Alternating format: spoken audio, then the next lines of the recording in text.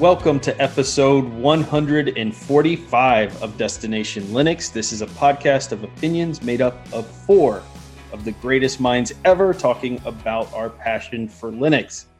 I am Ryan, and with me today are the Ninja Warriors of Linux, Eric, Michael, and Zeb. Eric, thank you so much again for agreeing last second to jump on here and host with us. For those who want to know, Noah has a family event that happened where he has to go to the hospital and deliver a baby. So there you go. Wait. He's delivering the baby? He's delivering the baby. He's actually a doctor, if people don't know. He's so good at Linux that they thought, why not let him see if he can deliver babies too? That makes sense. So we'll see how Totally. it works. Totally. So, Eric, with that, what's new in your world this week? Absolutely nothing, Ryan. No, Oh, wait, there's no, that's something. completely This wrong. seems all No. inaccurate. Yeah, wait. You're right. There is something. What is it? DLN Extend. That's right. There we go. Yeah, so Nate and I, Cubicle Nate, Nathan Wolf, are doing a podcast. We called it DLN Extend. And it's our opportunity to disagree with everything that you guys say on here and Whoa. that Jason says and that Noah says and, basically just be disagreeable and annoying. And we just love that you gave us the opportunity. No. So we're going to take a look back at the week of DLN content, and there's so much to choose from. It's actually kind of tough to narrow it down. But between Destination Linux and Linux for Everyone, Ask Noah Show, This Week in Linux, DOS Geek Channel, Zeb's Gaming Channel, geez, am I forgetting anyone? There's just so much there to cover. And so that's really what we're doing. It's Nate and I getting together, talking, having a conversation, and recording it. We recorded last Thursday. The next episode that should be coming out in a day or two ended up with about 4 hours of raw audio. So Nice. we tend to get off on some tangents, and we don't worry. We are editing it down. We're going to try to hit about 30 minutes if we can, because we don't want to. We know people are already have a lot to listen to in a week's time. So we're really excited. Well, I really love DLN Extend, the idea behind it. And you guys do at times, add a different perspective in that maybe a lot of our viewers share and that people don't get a chance to really, or maybe they don't know how to express the fact that they don't agree with us in a certain way, or maybe there's a deeper part of the story that we can't get into on the shows because we have limits too. On how long our shows can go, and we cover a lot of topics in Destination Linux, for instance, but we can't always deep dive into it. So I think DLN Extend has a perfect place in the family of podcasts on Destination Linux Network.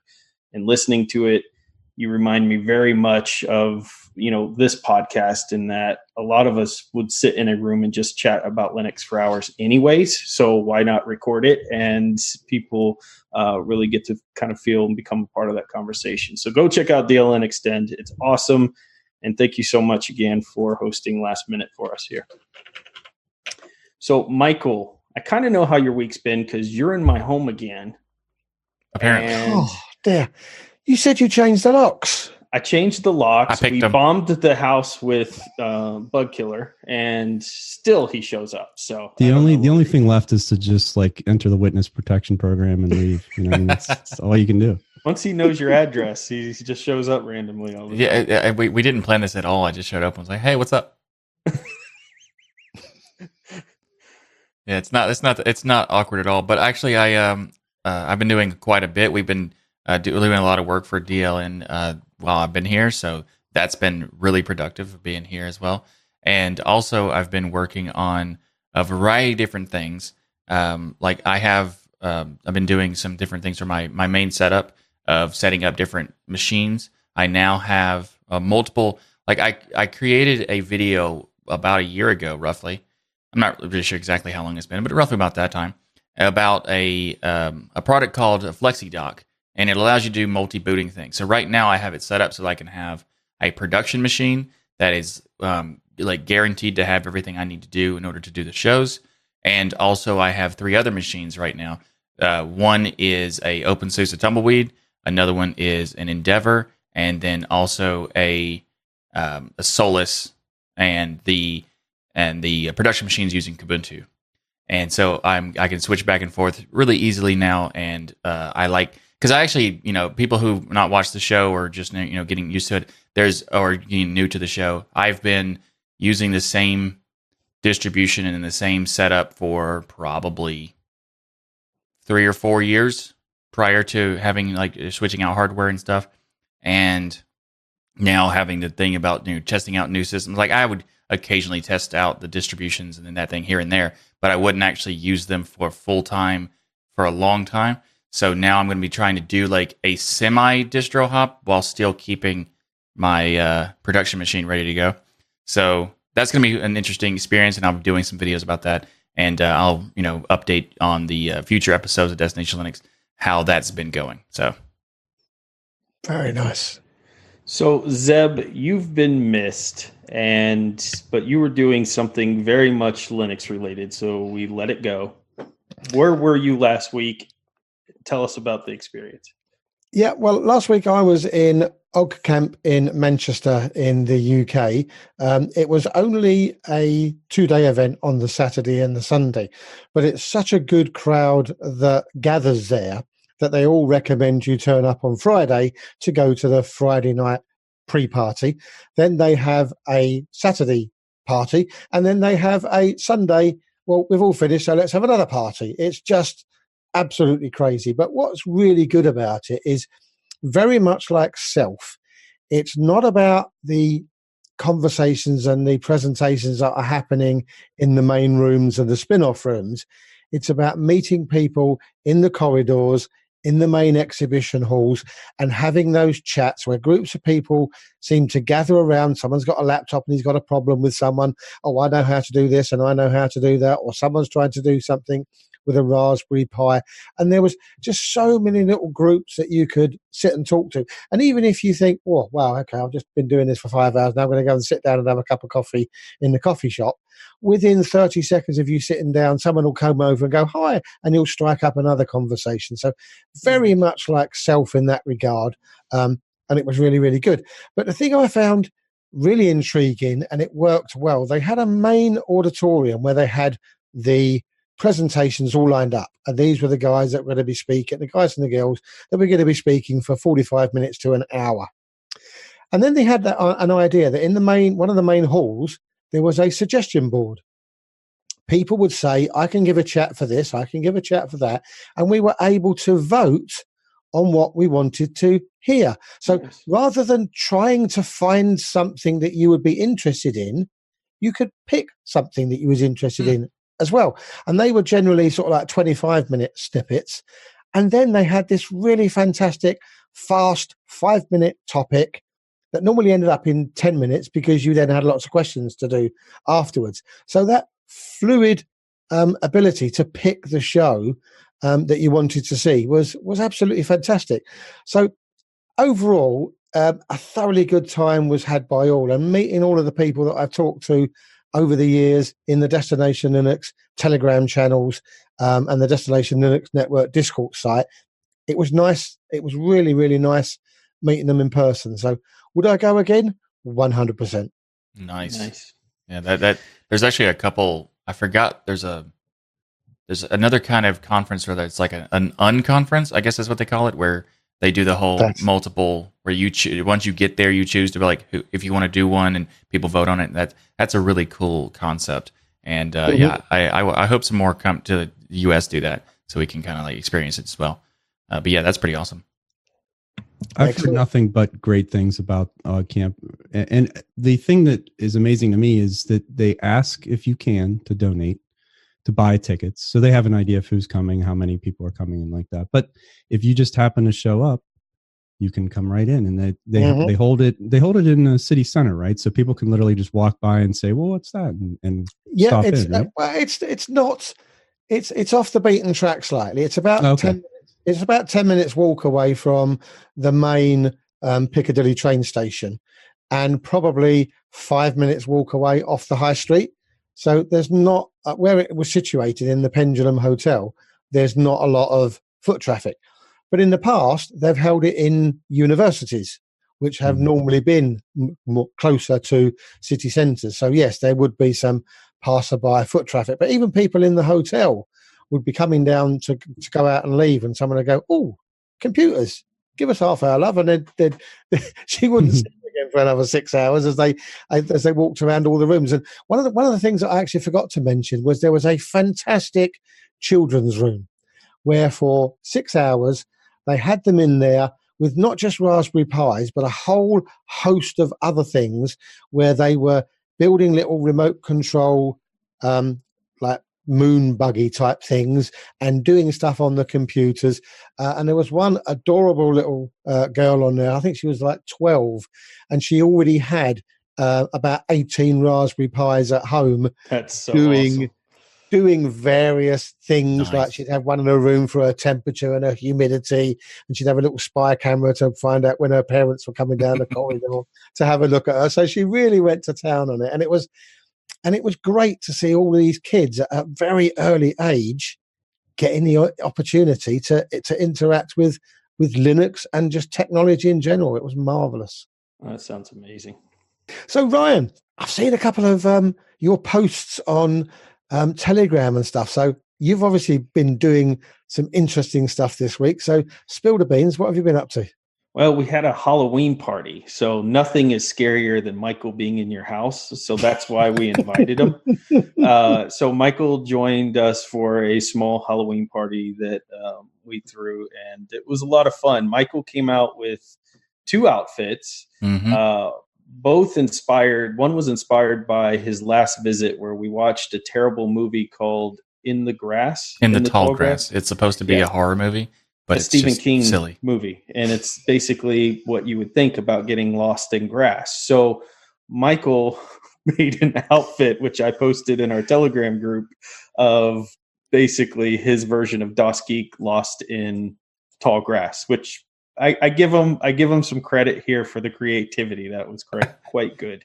Yeah. And then he had another outfit as well, which was an alien, one of the ugliest alien faces you could imagine, but it was also wearing a Das Geek shirt. So I don't know what the deal is with the Das Geek theme. I mean, I was both, Well, okay, there's actually a couple reasons. One, the you being trapped in the tall grass just made it funny to me. And the way I did that was like so ridiculous that it looked like some people like saw the comments like, "Are you busy at a Christmas tree?" It's like, well, okay, here's the context.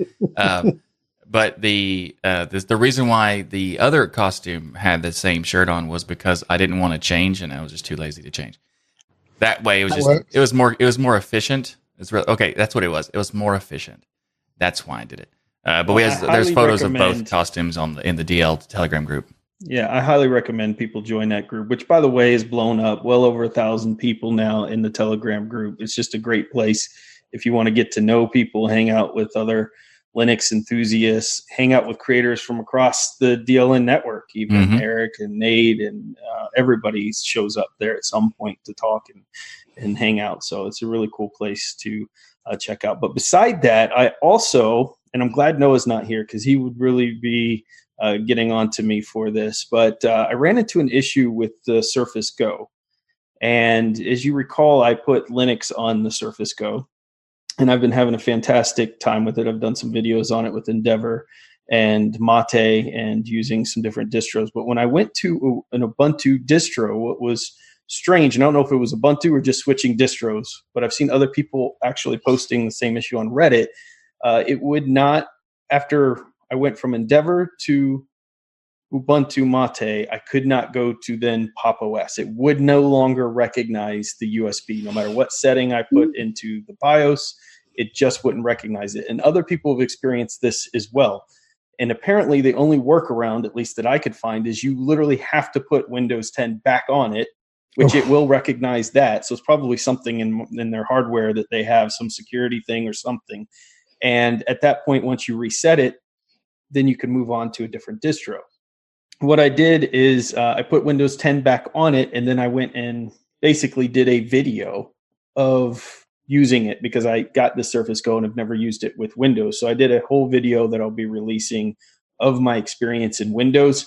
And just a kind of a sneak peek into it, it uses Windows 10S, which is fascinating how locked down this is. And some of these stupid decisions that were made in Windows 10S. So check out that video. And now, thankfully, the tablet's back on Pop! OS, which is running fabulous on it. But Windows 10 video on my channel coming soon. Well, I was just about to say, save it, because now you've got Michael in your home. He's obviously had an influence for you, and you need to release that on April the 1st of next year.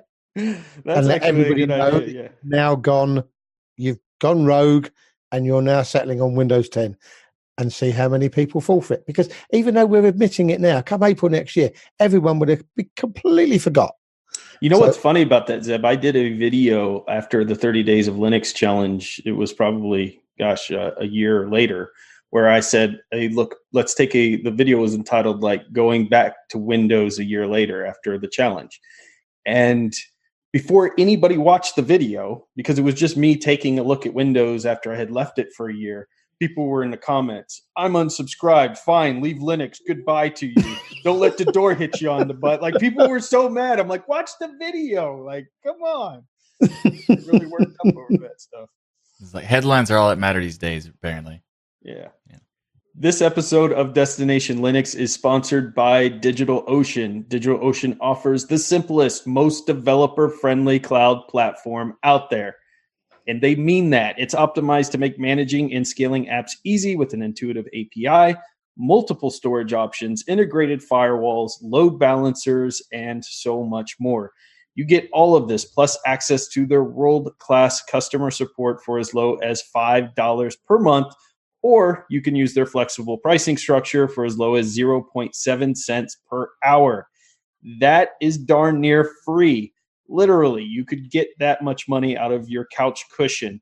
DigitalOcean also has 2,000 cloud-agnostic tutorials to help you stay up to date with the latest open source software, languages, and frameworks. I use those cloud-agnostic tutorials, even for things that have nothing to do with the cloud at all, because they're just fantastic tutorials all around. And it doesn't matter what service you use, although we hope it's DigitalOcean, their tutorials are out there for you to help the community out, which is just awesome. You guys say those tutorials, but I don't think people really understand like how good they are. And if they've never gone and looked at them, they're just, in comparison to so many other tutorials, like they're just perfectly, written. They are, and they're kept up to date, which is fantastic. Yep. And when they actually do have an older version, they're like, hey, here's a new updated version. Right. Yep. This is for this version. You probably want a different, So get started on DigitalOcean for 1 month free with a $50 credit by going to do.co/DL. Again, you can get started on DigitalOcean with that $50 credit by going to do.co/DL. That $50 credit can go a long way on DigitalOcean, and you can get a lot of experience in Linux with that. So again, let them know that we sent you there by going to that link, and we thank DigitalOcean for sponsoring this episode. So in the community feedback this week, we got an email from Hayden. He sends us an email that says, hey, DL crew, I've been listening to the show for nearly a year now, and I've learned a lot about the Linux ecosystem and privacy and security from you guys. Just wanted to take the time to vent my frustration at your discussion about Arch in the episode 143. You guys seem to be missing the point of keep it simple, basically the KISS principle. Simple set does not imply easy. From the Arch wiki, Arch Linux defines simplicity as without unnecessary additions or modifications. Arch sets itself apart from the other rolling distros in that it doesn't try to make assumptions about what components users will want. This is part of the charm of Arch, and nobody ever implied that it was supposed to be to make it easy. Other rolling distros, including Arch derivatives like Manjaro and Endeavor, exist to make this more approachable. But raw Arch or vanilla Arch exists for a particular audience who want to be able to make their system completely their own. Just my 2 cents, and keep up the great work with the show. Hayden. So I agree with what you're saying in a sense. Like, we kind of covered this last week, but the main aspect is that the part where I say that it's not necessarily that it's a negative towards Arch. Like, yes, Arch wants to do it.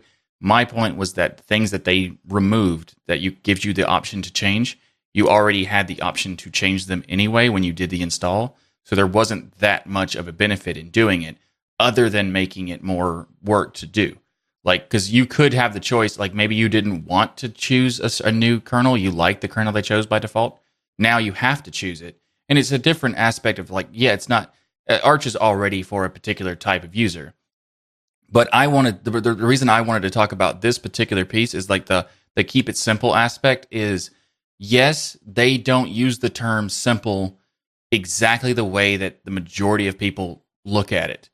And that's the same. That's a problem that a lot of open source projects have, and a lot of just free software projects have, including the term free software, because free software is outright the worst choice they could have chosen to call it, because 90% of the people are going to expect it to be referring to cost because it's free software. If it was software freedom or Libre software or anything else, it'd have been better than just, well, not anything else, but other options would have been better than just free software. And the same thing is calling something simple when you don't mean simple, you mean minimal. And if they had just called it minimal, that'd be very different. People were like, oh, okay, cool. But using terms that are in a societal norm of meaning something else in a more, wide, broad term is just a mistake, in my opinion. So, like, it's a marketing thing, essentially. You're saying something is simple when you don't even mean it actually is simple. You mean, like the majority of people who associate it to be easy, you mean minimal. So just use the term minimal. And in the case of free software, call it software freedom, because that's what your point is for. And that way you don't have to justify and qualify things like, well, what they really meant with simple is this. What they really meant with free software is this. If you just don't call it those things, you bypass all those problems. Mm-hmm. I think it came down to how they communicated it as well. It was a very terse post. And then they said, well, you could have referred to the mailing list, which if you're not a part of the mailing list, you would have never seen that. And there was just a lot of confusion around exactly what it meant. And I don't disagree with what Hayden's saying. It is Arch. That is the point of Arch, is that it's very lean and you build it yourself. I don't think they have a problem portraying themselves that way, or they don't have to justify it. I mean, it is just the Arch way. And I think people can accept that. It's when they make a change like this that just seems to be somewhat arbitrary and really don't give people. I felt like they really just didn't give me any information. I read the 2-sentence, post about we're removing these things from base and here's what you need to do in the future. Okay. So why? What's the purpose? What is the benefit of this? Yeah. What do I need to do to, get a working system? And I'm not saying I want this to necessarily be spoon-fed to me, and particularly someone like this group of people who are very experienced. And, to his point, there's Manjaro, there's other distributions out there that will help you get an Arch base running in a much easier way. I guess it's just one of those things that I see as being, and I'm not trying to call them out on this, but I feel it's like a little bit user hostile in the sense that they just kind of said, we're making this change and here it is. And I don't know how they didn't expect people to respond in a negative way to that. Well, we've received a ton of feedback on this. We've received several emails. There's a lot of comments, all directed at me, I guess, because I'm the Arch guy on the show. So I get a lot of comments in the YouTube section like, Ryan, you're wrong. I'm like, wait a minute. Michael agreed with me here. Yell at him too. But no, they yell at me because I'm the guy with the Arch sign in the back. In fact, one comment cracked me up. He was like, I think you should change your sign to, I used Manjaro, by the way. I'm like, really? Like, first of all, that's not an insult. Second of all, I would probably run Manjaro any day of the week, but I run pure Arch. The change isn't a big deal when you look at it from a user perspective. It's a couple extra commands that you type in, and you're going to add a lot of packages and things, and that's basically the counter argument to it. And, like you guys were saying, there's nothing wrong with Arch deciding this is what they want to do. Sure. As somebody who wants to promote Arch, who wants to break down the barriers to say Arch is this super difficult thing that you have to sit there all day and do your settings and updates every 5 seconds to keep it running like you're like a mechanic just constantly working down on a broken down car. Those ideals about Arch are out there. It's reality.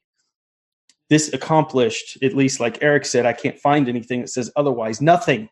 I could already move my own kernel in. I could already remove a text editor if I didn't need it and put a different one in. I could have already done all of that. That's part of being Arch. So doing this accomplished nothing except made a bunch of tutorials out of date, made people like from all of these different distros, from Endeavor, from Arco Linux to Manjaro. All of these base distros now have to change things and figure stuff out as well. They all now are forced to go out there and update their stuff to compensate for this on the space that they use for something that has accomplished nothing. And so that to me is the frustration with it, but I get it. Like Arch people are Arch to the bone, right? They're like, no matter, Arch could literally go in there and be like, we're not giving you nothing. You just literally, you can download nothing to a USB drive, plug it in and install Arch, just follow the wiki. And people in Arch would be like, yeah, that's minimal as all get out. It's so simple. But I just don't think it's forward thinking. And I think that they did more, I just don't think it helps the reputation of Arch overall, but we can agree to disagree on this for all the people sending all of your emails about it. I get it. You like it and good. It's not going to stop me from running Arch, but it certainly puts, somebody who's on a platform that reaches across the world that wants to help kind of change people's opinions about Arch and what it is. It doesn't help me. Right? It doesn't help me do that. And that wasn't their goal. They're not out there to help me. But I personally wanted to push Arch more. I wanted people to see the power of Arch and how fantastic it is. And this makes it more difficult than it was even before to do it because they just keep making decisions that don't add any benefit right now to what's going on overall in Linux. And a solution in search of a problem. Yes. Yeah. And I think this really was another example of Linux coming up with a really bad PR scenario. Ubuntu did it when they announced the taking away of 32-bit bits and pieces. Arch have done it by now saying, oh, by the way, you've now got this load to install as well. And it comes back to, I think, Michael's talk that he did at Self about marketing within Linux and having people understand that, yes, you can make a technically good decision, but you've got to spin it right. You've got to tell the story right. You've got to market it right. And we're seeing that across a whole host of Linux distros, not just Arch. Or just also be clear. For example, when they announced this change, they said they're removing the kernel, bash, a text editor, and other things that you might expect to be there. That's not very helpful to know what you have to put back that you removed. So in a case where you want to change something like this, that's seemingly arbitrary, that is a fundamental change to tutorials and stuff. Not only is it making them out of date, they're not providing the information that they need to. So they have to go in and manually figure out how that they need to fix it, and that's not effective. That was just a classic example of the Arch Wiki. That was a typical statement that you would read on the Arch Wiki. Here you go, we're doing this. Now, to find out what this is, you got to click here, then you got to click there, and then you got to go and read this, and then you got to do a bit of investigation. There's never anything simple about Arch. So having it under the KISS principle, yeah, you're right. It's the wrong terminology that they're using. By the way, that was Zeb talking, so you can send your comments to Zeb. And before that was Michael talking, so they also are in teasing. You could bring your hate train towards me. Bring it. So, friend of the show and our favorite hacker, Bo, wrote into us. Now, if you were thinking about sending those hate train emails, you may want to think twice because Bo's my personal friend. And that is a friend you do not want to mess with. So we've had Bo on the show. Bo has also been on the Ask Noah show, part of the network. Just a fantastic, amazing person to sit down and talk to, full of tons of information. He's a pen tester, has been doing it most of his life, and he is extraordinarily talented individual. So he writes in and says, "Hi, guys. Great show on the Microsoft thing. Sure, it is a good thing that they are now embracing Linux, but still we must remember Microsoft is a corporation, one of which has always had a predatory nature since the beginning. Remember, they grew on vendor lock-in and still do. Sure, they open source some things, but nothing but money-making. Linus is a person with morals and a soul. Microsoft is a soulless corporation with only one reason to exist, to make money for its shareholders. Common sense tells you that if a dog has bitten you many times, to not turn your back on him again. If you do, you will be bitten again, and it will be your fault for turning your back when you know better. about them buying GitHub, did you ever think that they now have access to a lot of code to steal for themselves? They've got to make money from that free service. Just my 2 cents, Bo. So an interesting take on a discussion we had where Linus kind of was discussing in an interview that the Microsoft embracing Linux was kind of a good thing. And Bo has a kind of a very different opinion that I think a lot of people who've been in the Linux community for a while share, because they've seen Microsoft say things like Linux is cancer in the past. And, they've seen Microsoft do their extend and extinguish concept. And there's even some recent things that have come up where they're saying Microsoft is kind of doing some extinguishing, and I can't recall the companies, what the stories were, but I was seeing them in the news this week. But in any case, it's an interesting take. I don't know what you all think about this. We've tried to kind of stay a little neutral and say, well, we don't trust them 100%. It's interesting some of the things they're doing, but let's wait and see. I don't know if you all have a different. I mean, I'm totally open to say that I don't trust them at all, and I'm open-minded, but I have no expectation that they're going to change their mind. It's a situation where they have changed, yes, but I don't think that change has justified us, believing the things that they're going to say, because they still, even if they don't have intentions to extinguish Linux, but that doesn't, even if they did, it doesn't matter, because they have no ability to extinguish it. So that's just them going, well, we've given up trying to battle Linux. We're just going to now embrace it and then just accept what it is.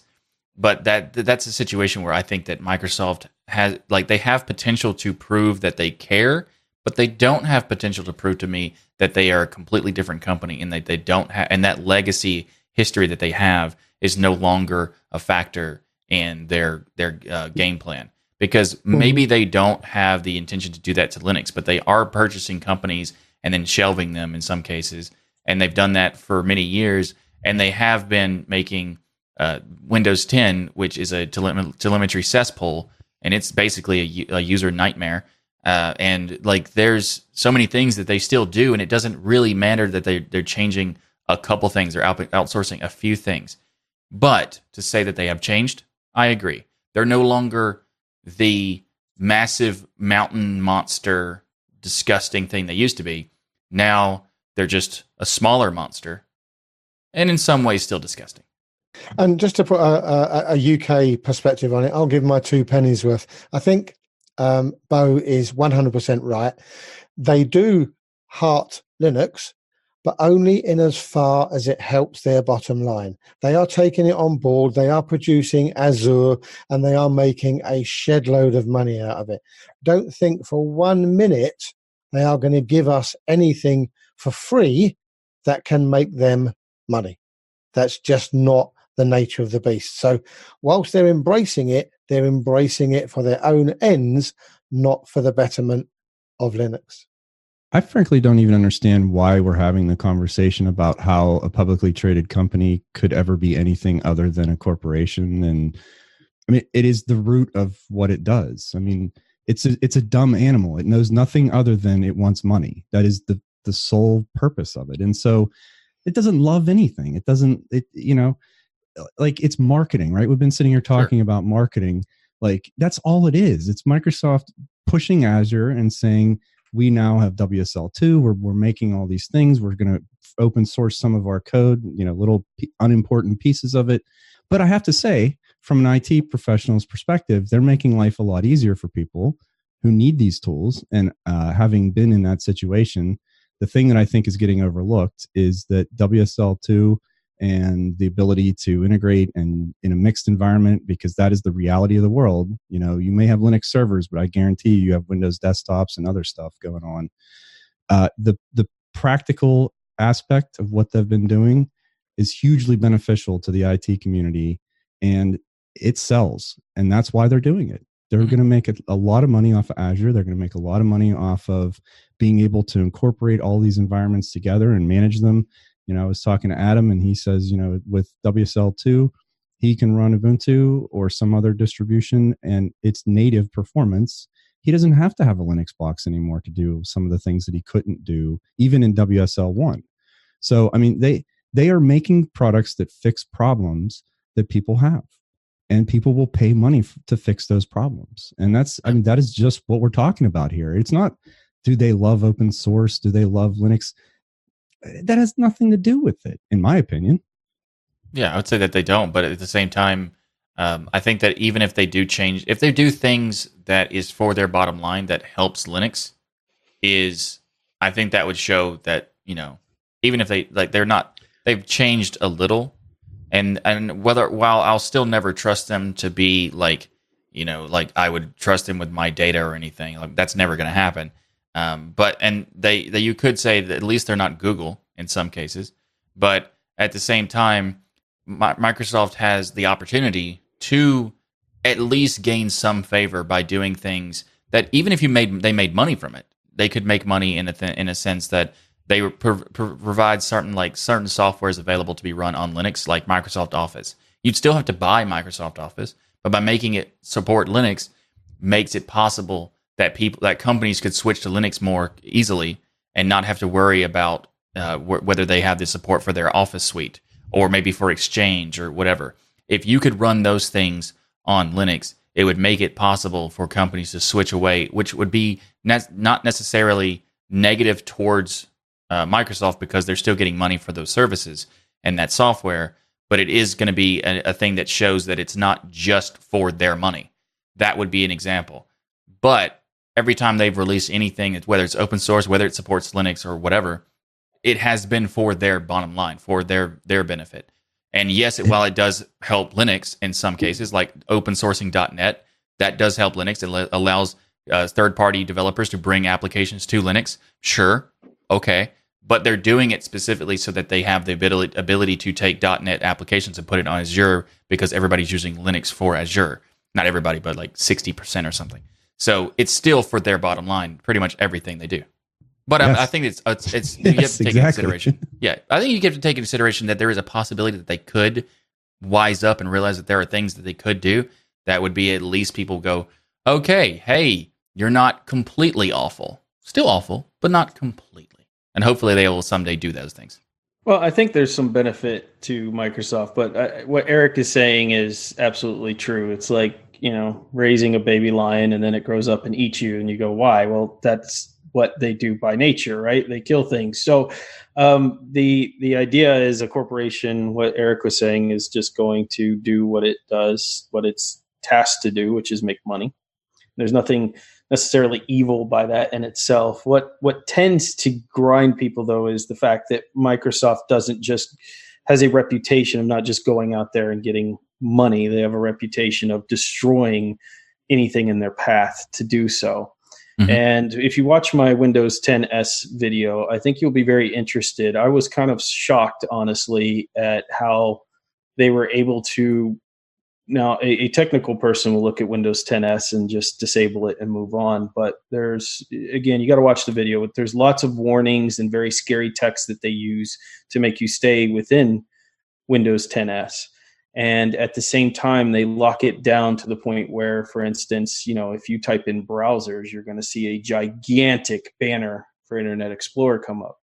There are no other browsers except for what appears to be knockoff browsers, like one was like Firephonics or something like that in there that you can download. So actual Mozilla Firefox and things are not available. And if you try to download it, install it, it will give you a scary warning. You're going to lose your security. You're going to potentially get viruses. Have you tried Internet Explorer?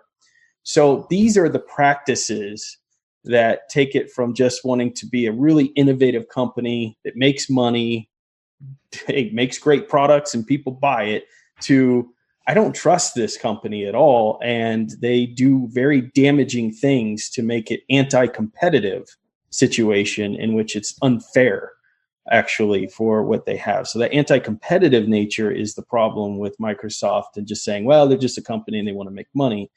No, they've gone too far too many times, and that's why people were looking at it and going, yeah, it's going to take a long time to build that trust back, because it's not just about making money with them. It's about their reputation and how they made that money in the past in what I would consider very unfair ways.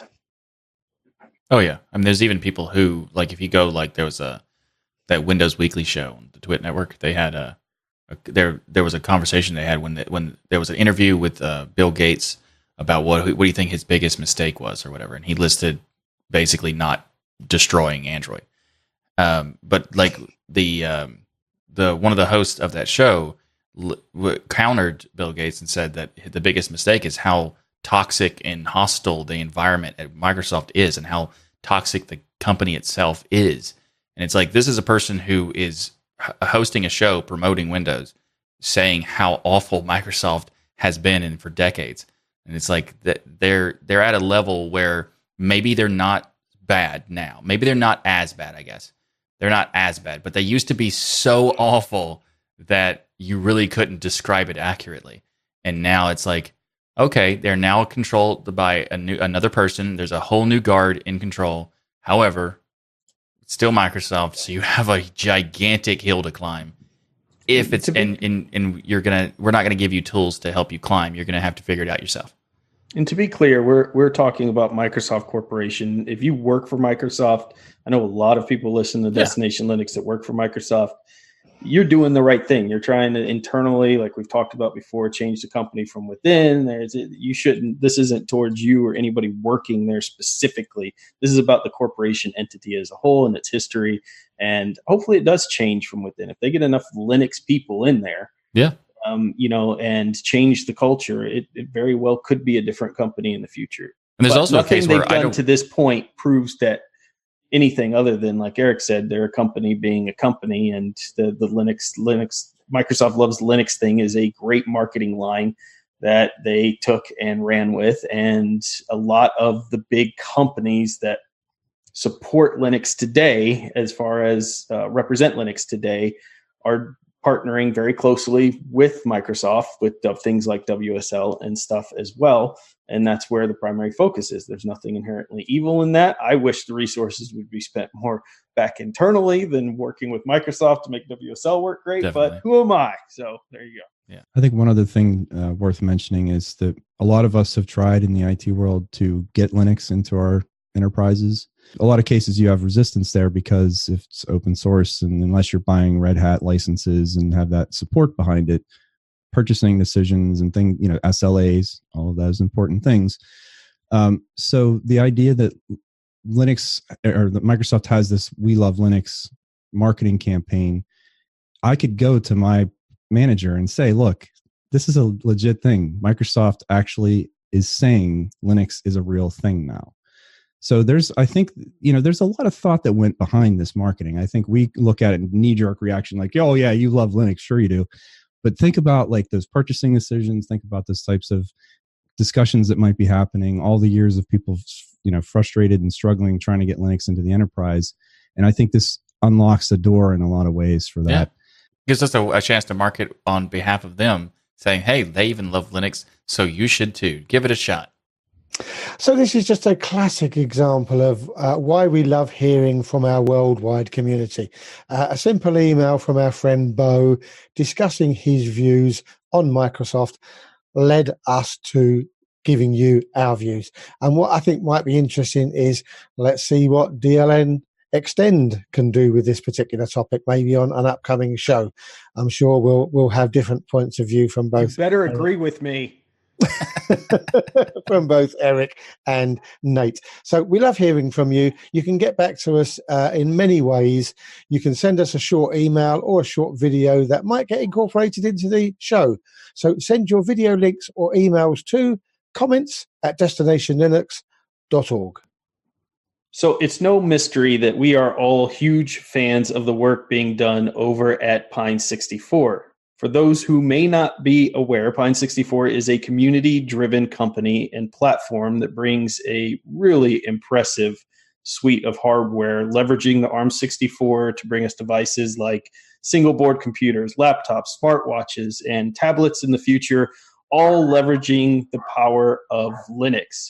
So we're very excited that with us today, we get to introduce a very special guest, Lucas from Pine 64. He is the community manager. So Lucas, welcome to the show. So much for having me. Cheers. One of the first questions we like to ask every guest, because obviously people want to get into all of the awesome hardware that you guys are producing over there, but we like to get to know each individual guest and find out, how did you get started in Linux initially? I think that my first encounter with Linux was during early university years, in 2006 or 7. I think it was Ubuntu at the time, which I installed on a Windows machine just purely out of curiosity what Linux is, as probably many have started off. But then I went back to Windows, and then I went to Mac, and it was really first with the Raspberry Pi, with the original Pi, that I got back into Linux, and I saw the usefulness of small single-board computers and sort of embedded devices for my own personal need at the time. So my journey with Linux started really with the Raspberry Pi. So that's interesting. So you started initially in university, experienced some, I hear that a lot, some folks in university probably using Linux here and there, and then you went to Windows. So you kind of left Linux behind, and then you went to Mac, and Raspberry Pi is what brought you back into kind of Linux. And I have to believe right now that a lot of people have experienced Linux for the first time, even if they don't necessarily initially realize it yet, that's their first experience with Linux lately is the Raspberry Pi. And those ARM single chip boards are just bringing a whole new level of hobbyists and hackers, if you will, into basically Linux without, and I wonder how many of them realize that it's Linux behind the scenes, but that's really cool that that's what brought you back. Yeah. And also the fact that you said it was like 2006, 2007, it makes sense why you felt more comfortable later on rather than then, because I can't really recall what it was that I was trying to do. I think that at the time I could not afford the Windows Microsoft suite. Mm-hmm.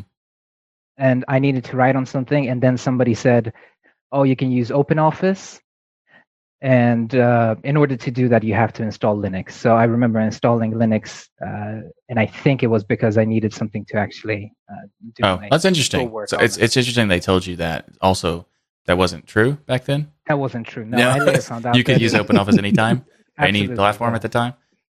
Also, LibreOffice now for people who are interested in about the legacy. That one now. Correct. But yeah, it was kind of interesting as they told it, because even though that wasn't accurate, it's kind of good that you had the ability to try it out that way. So, I guess. Yeah, and I'm really glad they got it wrong, because you're here with us today, which is fantastic. Yeah, exactly. So continuing that journey, how did you get started working with Pine 64? When did you sort of first discover it, and what made you decide, you know what, this is something I want to get really involved in? I was writing my PhD in a completely different field at the time. And what I needed two things. I needed a device that would allow me to store sensitive data, which I was using for my doctorate, locally, as is the legal requirement here in the United Kingdom. And I needed to have fast access to that data. At the time, I think that the Raspberry Pi 2 was out on the market, and I was looking at that, but that didn't have gigabit Ethernet. And then the Kickstarter began. I wasn't a part of the Kickstarter, so I was just a backer. And so I backed it, and I used it as effectively local storage and as a NAS. And the other thing that I needed it for was I was working with two different patient groups, and I needed these patients to fill in applications on some sort of device. And I tried tablets, and tablets were quite difficult because you would have to have somebody from hospital staff be around, because these are expensive devices. So if you give somebody an iPad, they can just walk away with it. Yeah. And then elderly people had difficulties filling them in on their smartphones or didn't have a smartphone. And there were, another option was just paperwork, but then somebody has to file it or I have to type it in. So what I did was I mounted the Pine A64 together with the LCD screen into basically an IKEA furniture, which was there at the hospital, so people could just fill in their answers. And this is how my journey with Pine 64 really began as a backer.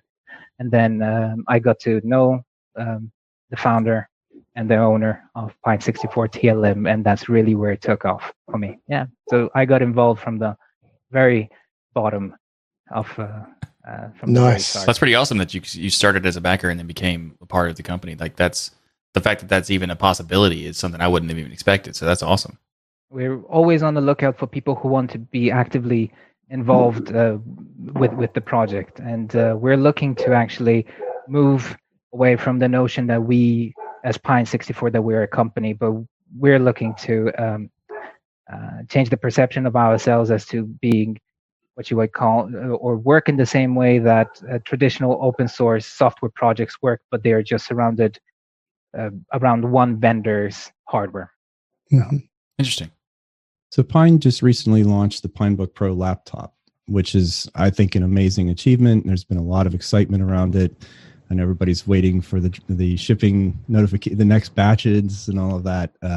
And I'll tell you that, for myself personally, I wasn't particularly interested in the original Pinebook just because it was low spec, and you guys were very upfront about that, which I completely appreciate as an end user, saying like, don't have huge expectations out of this very modest hardware. But the Pinebook Pro looks like something that you could use on an everyday basis. It's a great mobility platform.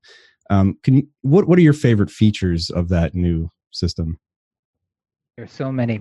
I think that with the original Pinebook, we still approached it with the mentality of a single board computer manufacturer. So we left a lot of unpopulated headers inside the laptop, and we were thinking that people will, they'll get this inexpensive thing, and rather than using it as a laptop, they'll use it as a single board computer with a battery and a screen on the go. Hacking in LTE or GPS into it and making interesting things out of this. We even had a possibility to access GPIOs using the SD card slot on the original Pinebook, and all sorts of stuff. And this never materialized. So it turned out that literally, despite being told that this is not, a laptop, this is not something you're meant to use, this is meant for experimentation rather than a laptop, it turns out that there are very few people who are actually interested in a device in this form factor. So what people are interested in is an actual proper ARM Linux laptop built with sort of the core ideals and things you would want to see in such a laptop from the ground up. So this is what the Pinebook Pro is. And a favorite feature, I think that it's lovely that it's made out of durable metal. Yes, love that. The keyboard is excellent, and you don't have to take my word for it. There's people on the forum and in the chats who are saying that excellent keyboard, one of the best ones, even comparing it up against top tier laptops. Nice. It has a great screen, and I think that the addition of privacy switches is a little nice touch, which we managed to pull off quite late on in the production. The manages to sell this idea that not only is it a laptop built with open source software in mind, but it also has a lot of the privacy features that people want kind of already there inbuilt in the hardware. Yeah, that is really cool. I really like the privacy system. I also like the way you did it with the function key structure to do it where you can do it without having to have special switches on it, so that if those switches ever got broken or damaged or some kind, you don't have to worry about that because the keyboard itself does it. So it makes it a lot cleaner and more efficient in that sense. And I think it was kind of interesting how you said that you created the original Pinebook as a thing that was more of experimental, not necessarily as a laptop. And it made me laugh because I didn't know that was the purpose, and I didn't know a lot of those things. And I have a Pinebook original, and I've had it for about 6-7 months now. And now I want to go and play with all those things because I wasn't even aware of it. I thought it was just like a laptop kind of thing. So now I'm going to go mess with some stuff after this. You got some hacking to do there, Michael. Yeah, exactly. There's plenty you can do. There's a unpopulated USB 2.0 on the actual board, just the header, so you can solder on something, and there's plenty of empty space inside of the original Nice. Pinebook, so you can do all sorts of funny stuff with that. Yeah, and I And did that was notice kind that of the laptop, the Pinebook, was really easy to take apart. I never bothered to do so, but I did notice it was easy because it was just basically like a one panel in the back and that's it. But I did utilize the SD card slot in a lot of different ways. So I did discover that part, but the rest of it is like I have a lot to do now. Yeah, well, there's a lot of cool things in the Pro as well that kind of still allow you, even though you guys are kind of meeting the need of the public that wants a ARM-based laptop to use as a laptop, you still have a lot of modularity built into the Pro, like, for instance, an unpopulated PCIe M2 and NVMe slot. So Correct. there are a lot of things you can do as a hardware guy. The hackability, even in this new lineup, is brilliant. But I can tell you that the one thing that has always bugged me about generally lower cost laptops is they're made out of that cheap plastic and the keyboard just goes in every time you type. There is nothing more frustrating than that. And I have to imagine, I haven't got my hands on it yet, with this magnesium alloy body that you have on the Pro, that's a problem that doesn't exist. It doesn't. It's nice and sturdy. Yeah, That's it's awesome. one of the first things that people notice is how sturdy and how sort of solid the laptop feels in their hands. So yeah, we're very happy with how it turned out, both software and hardware-wise. I think we have still some way to go to resolve some issues which we have with the trackpad for it. And we are talking to the vendor, and we got the source for the patching utility. So it's being worked on, and I'm quite confident that within a week or two, we're going to have a patch, and then it's going to be perfect. Nice. Mm-hmm. And I can attest to the fact that the typing on it is really, really sweet. And if you go back to that episode where I showed it on screen and I was just holding it up by the corner, there wasn't an inch of movement on the flexing of it. And what was also good as well is holding it by the top of the lid, the keyboard just didn't swing loose, and the hinge was just marvelous. So the design build, I can testify to that, and that was just a development model I was looking at. So, that was an early one as well. So that's going to be really, really good. Yeah, I have to say, when I think of the Pinebook Pro, just in general, when I look at that, the execution is fantastic. Like you said, it's the hardware, it's the software, it's the build quality, it's your perception of it when you hold it. Like, I'm sure whenever I see one, I'm going to have a hard time believing it's a $200 piece of equipment. Yes, I think that the first impression which people have is that this feels like a much more something that is much higher end than the price tag entails. Yes, I think that is the general feeling that people have, is because we sell these laptops at cost, basically. We do not make money on them. We just want the notion of, we want to grow our community. On the one hand, we want to invite developers to work with us, but we also want to grow the notion of ARM laptops being the new norm. Yeah, I mean, that's awesome. Like the fact that you're doing it at cost, and just to kind of show that, like when you were talking about earlier, you want to make sure that the company is more. It's not just a company. It's an open source focused like organization, and that happens to do hardware as well. Like that is like the perfect example of the It's more than just a company, because you're not even trying to make a profit on it. You just wanted to make a product that is beneficial to people who want to have that kind of product. And even in the sense of like the original Pinebook, when like Eric made a point about how when he first saw it, it didn't like look like something he would wanted. And I had the same exact experience. Like, I was like, okay, that's cool that they're making a laptop and it's pretty cheap. That's really amazing. But I never like really gave it a chance. And then when I had the opportunity to try it out, I loved it. Like it solved a problem that I didn't even know I had, in the sense of like the best travel laptop I've ever had, because it's so convenient and light. And I'm a fanboy of the original too. So when the Pinebook Pro was announced, I was like, this is fantastic and I can't wait. So yeah, I think that the Pinebook Pro is going to be, I'm already a fanboy of it and I haven't even tried it yet. So happy to hear. Yeah. So but I'm curious, what lessons did you learn from the original Pinebook that you integrated into the new laptop? Oh, there's plenty. We we always wanted to, and we still want to make it possible for our users to upgrade the original Pinebook to a Pinebook Pro-esque Pinebook. So we will be selling just the Pinebook Pro mainboard. So if that's something you want, you'll be losing some of the functionality, such as the privacy switches or other things. Or if you have one of the earlier models, which one do you have? Do you have the 14-inch or the 11? I think I do have the 14. Yeah, so obviously you won't be getting a high resolution or 1080p display, IPS display, but you will be able to upgrade your current Pinebook to something which will resemble more a Pinebook Pro. We just need to work out how we're gonna deal with all the heat dissipation in a chassis that is plastic. So what you're saying is he could take his original Pinebook. You're going to sell the mainboard separate for the Pro. You could put the new mainboard into his original Pinebook. Maybe there's some heat dissipation things, some things that he could add in there, but essentially make a Pinebook Pro out of the current.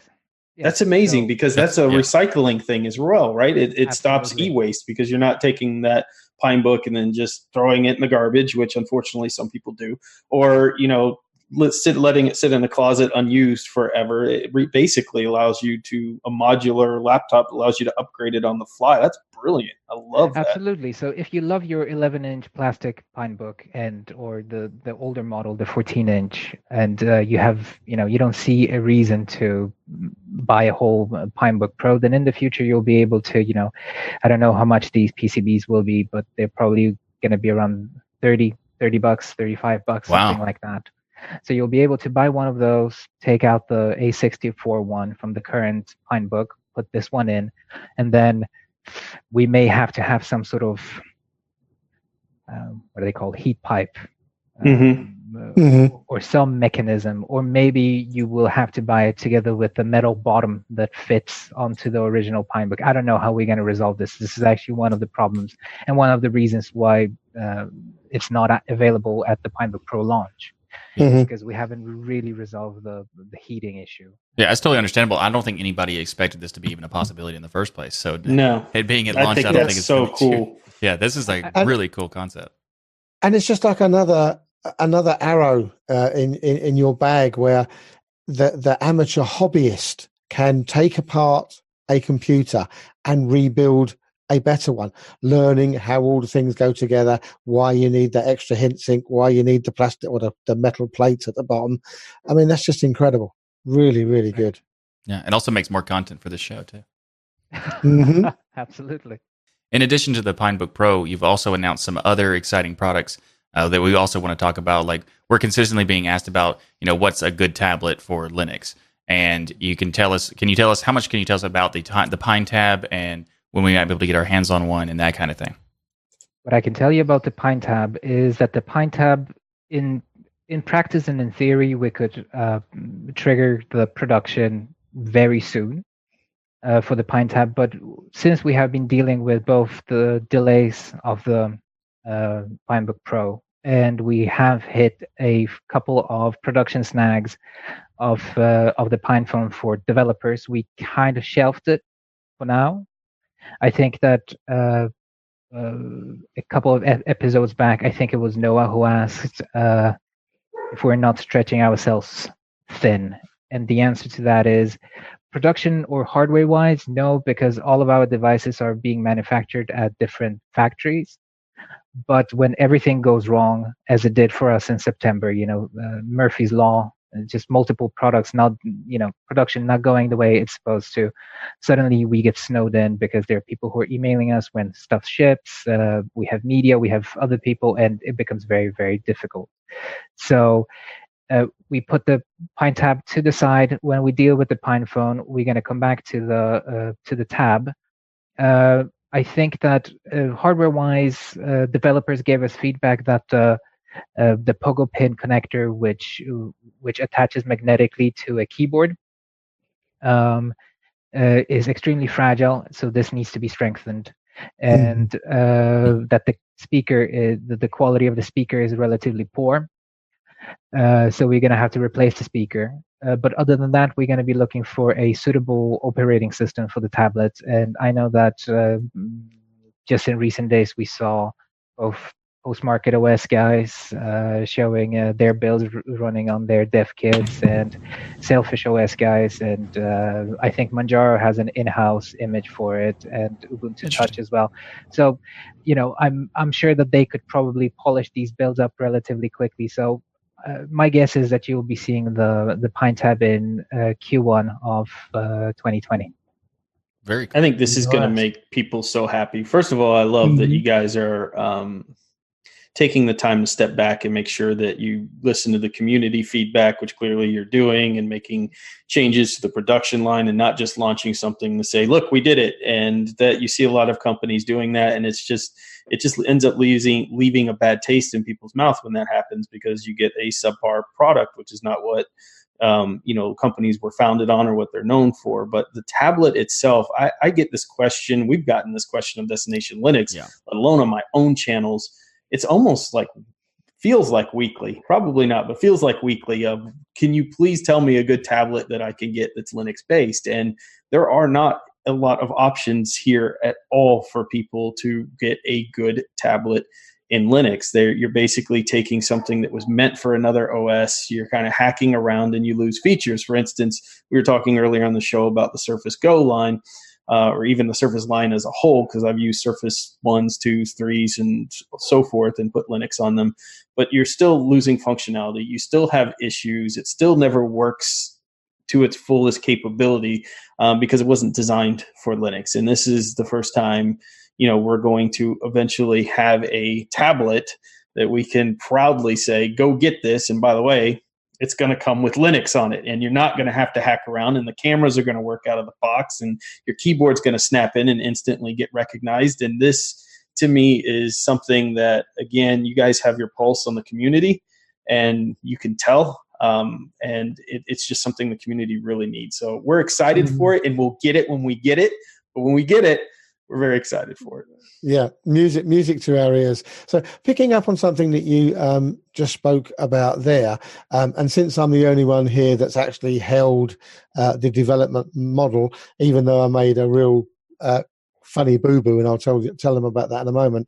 I'm the only one who's actually seen the Pine Phone, or the makings of the Pine Phone. So and jealous. The funny thing was, I got there and I saw this thing and I thought, yeah, great. Wait, RJ45? Are we going to plug? Okay. And then, no, Zeb, this is the board that you plug all this into and you can develop. This is not the phone, you nump. I was thinking about a phone this long and a big reel of Cat5 cable on the back of it. I'll let Lucas. One of these things, yeah. That's and I thought, wow, nice. RJ45, this is going to be so cool. So tell us a bit about it, and how is the development of that model coming along? I want one. Just send that through the screen, Lucas, please. This is actually a dummy, so I don't actually have a prototype. They're apart from those which are being assembled right now for developers, and we hope to ship to devs in 2 days' time. So I don't know, when does this air?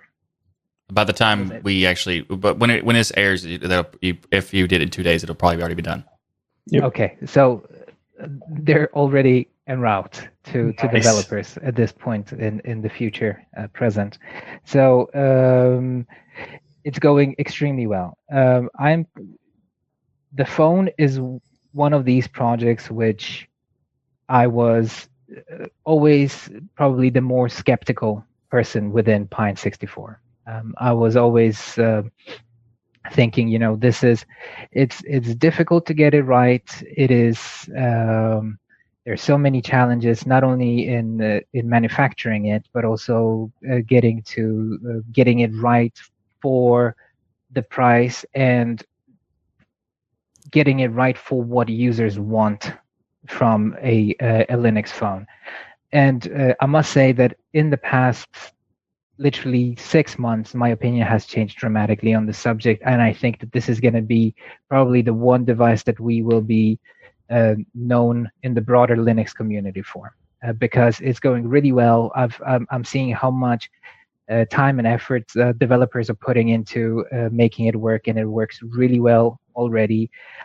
as of today, I think that the last two things that are not completely functional is the front selfie camera, and I think you can make phone calls at the time, but developers are not happy with how the microphone is implemented at this time. So that's going to have to be altered. But these are the last two things. Other than that, that's where we are. We have pretty much completed OS images across the major Linux operating systems that are working with us. Nice. That's awesome.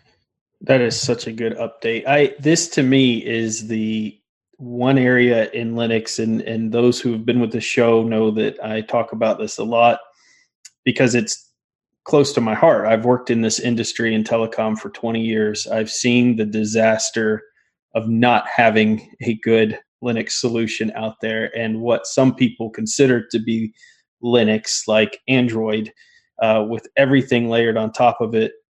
It just, everything we expect from our desktops from a privacy security standpoint is gone. It's out the window. Having a true Linux solution on a mobile device is an impossible task in so many ways. At least it would have been a few years ago. Today, with all of the work that the software developers have done to make, like UBport's team, for instance, start making all of these intricate OSs that will work on a mobile device, and finding solutions for the app issue, because that's one of the biggest hurdles. Is you've got two stores out there, Apple and Android, with millions of apps. And while people are willing to give up a lot, you still want to be able to access your bank. You still want to be able to maybe go and go onto Mastodon and Twitter and do some different things like that. You have to have the basics there. And we also forget that, when I was watching, for instance, when iPhones launched and stuff, cut and paste didn't come for years. Mm-hmm. But now if you get a device, you guys are expected to have all of that functionality that honestly took years of growth from other companies to have it on day one. Thankfully, you have such great partnerships with so many software developers out there that are making these OSs. And that's one of the things that I think is really unique about your phone is even on your splash page, where you're showing the image of the phone, you don't show a particular OS in a home screen. Instead, you actually show a bunch of images of the various mobile operating systems that users will have a choice of putting on their device when they get it. And that just speaks volumes to me. I love that. Yes, I think that from the very start, we thought of the phone rather than a product for ourselves, in a sense. We thought of it as a product for the Linux on phone development teams and their respective communities. So we didn't think of it as a strictly Pine 64 product. We thought it's a platform. So many, yes, exactly. Give these, because the whole situation with the big two mobile phone operating systems is that it's a chicken and the egg situation. If you don't have Linux phones and you don't have users, then it's impossible to actually get certain applications or developers to even consider these applications. So it needs to start somewhere. And the idea of having a performant but inexpensive Linux phone is so that those people who are on the fence don't have to shell out lots of money and just pick it up and give it a go, and give all the options available and well established within the broader community to give them a go at the same time.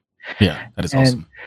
Yeah, and recently I've been looking into what is being said about the PinePhone and stuff, and there is a lot of information. There's some of it is correct, some of it is not correct. But since I get a chance to speak and be on camera, so let me just say that contrary to some of the things that are being said out there, and I don't think that anybody does so because they want to do us harm or developers any harm.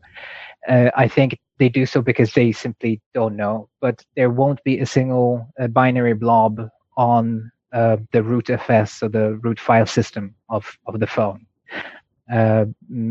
All the drivers, including the graphics GPU driver, are all open source. There's obviously some code that is, or firmware that is still proprietary on the phone. There's no way around it. Right. The modem runs it.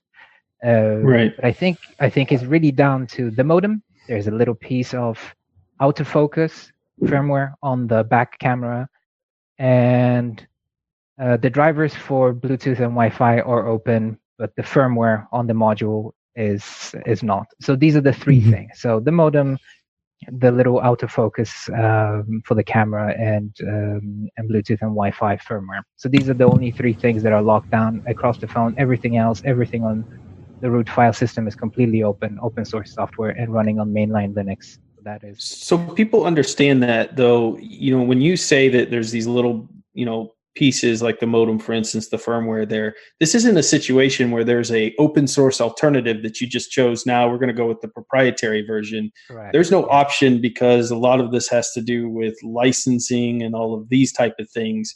If there was an option, I have no doubt you guys would already implemented it. This is a situation where you've got the most open source you can get while still being able to produce something functional for people to use at the end of it. Absolutely, yes. Yep. I guess that's the message I'm trying to get across. Well articulated. Thank you. Yeah, no problem.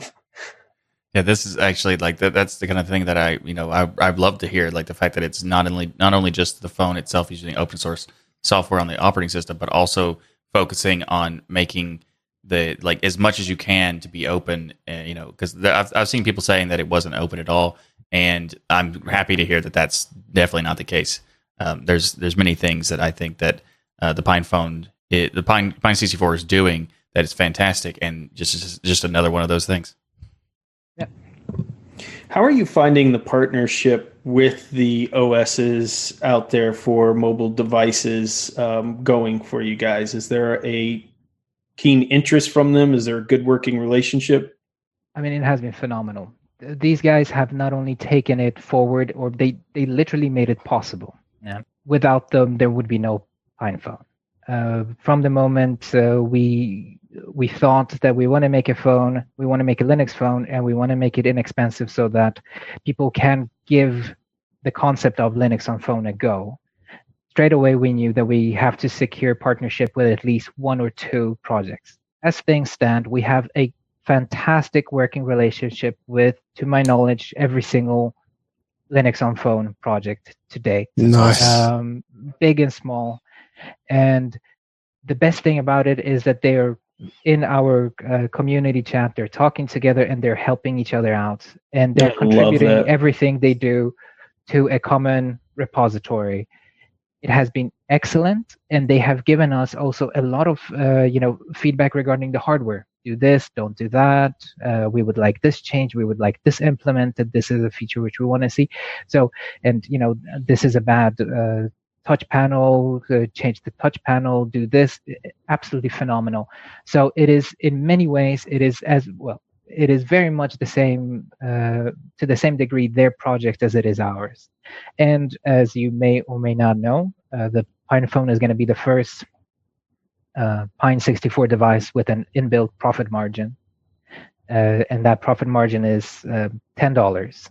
And these $10, you will be given the option to donate to either our communities, to Pine 64 community, or to a selected partner project. So be it Ubuntu or. I hope you have the option to do more, because I'm when I get mine, I'm going to do both. I want to do both, and I think probably a lot of people will, honestly. But to me, it just speaks volumes, because you guys go out there and this is by design. You basically say, we're going to give you this hardware. Now we're going to let it's so open source the way you handle these things. We're going to give you this hardware base.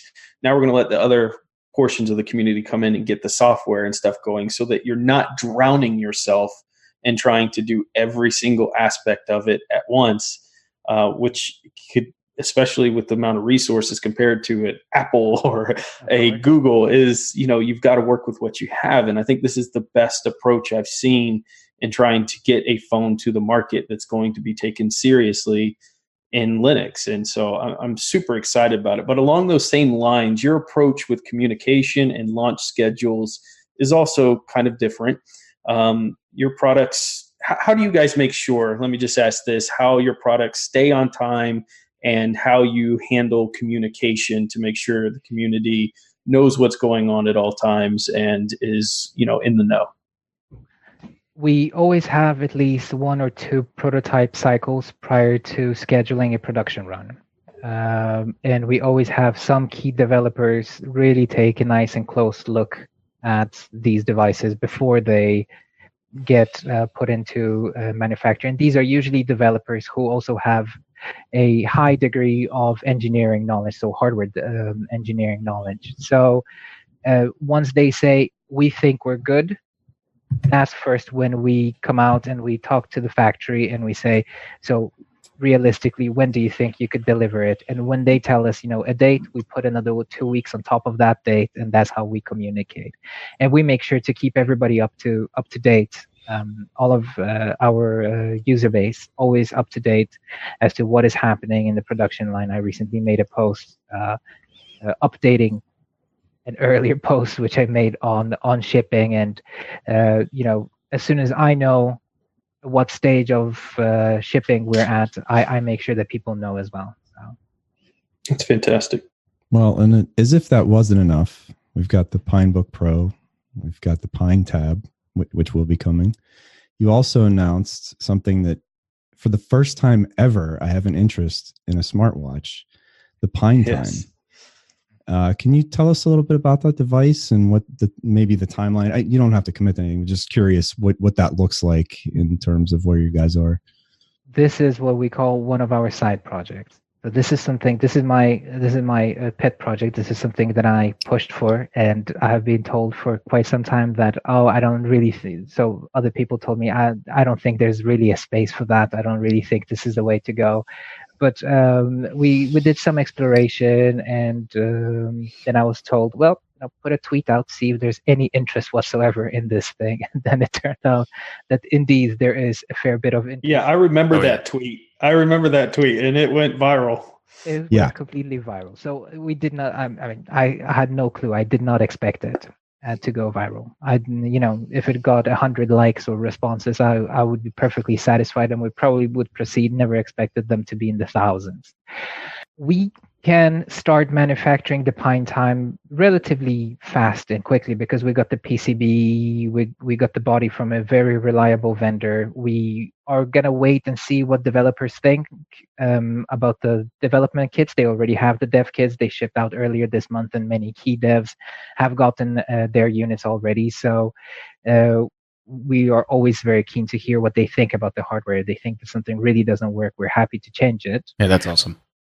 But then it's really down to how long it's going to take to make software for the Pine Time. So if it's going to take 2 months, then we could purely in theory we could start to mass produce the Pine Time after the Chinese New Year, so sometime in February, late February. But this is obviously not going to happen. So maybe in 8 months, 9 months, I have no clue. This is when we say that this is a community driven project, it means that we're completely hands off unless they tell us you guys need to change this or that to improve the product. Otherwise we leave it completely with them. And what makes the thing relatively complicated is that one of these smartwatches, it also requires to have a companion app for a phone, so somebody needs to deal with that, and presumably not only write a Qt Linux app, but also an Android app. So there needs to be some cooperation between developers developing for the Pine phone, but also somebody from the Android community from that development space. So It may take some time. So I'm not going to tell you a date because it may be soon or maybe quite some time before we see the Pine Time ready for shipping. I started out by saying I hadn't had an interest in smartwatches, and I am glad to see that there is momentum behind the sentiment, at least. Because honestly, I really haven't had an interest, but this is something I could see myself definitely getting. And it isn't even about the price or anything like that. It would just be a very interesting object to me, something that I would find interesting. So. Yeah, and these watches are really unique because I was watching a lot of people wear them. I've tried them all. I mean, I'm in the industry, so I get my pick if I want to play with an Android or a Apple Watch. I just look at them a lot of times as another device, yet I have to charge.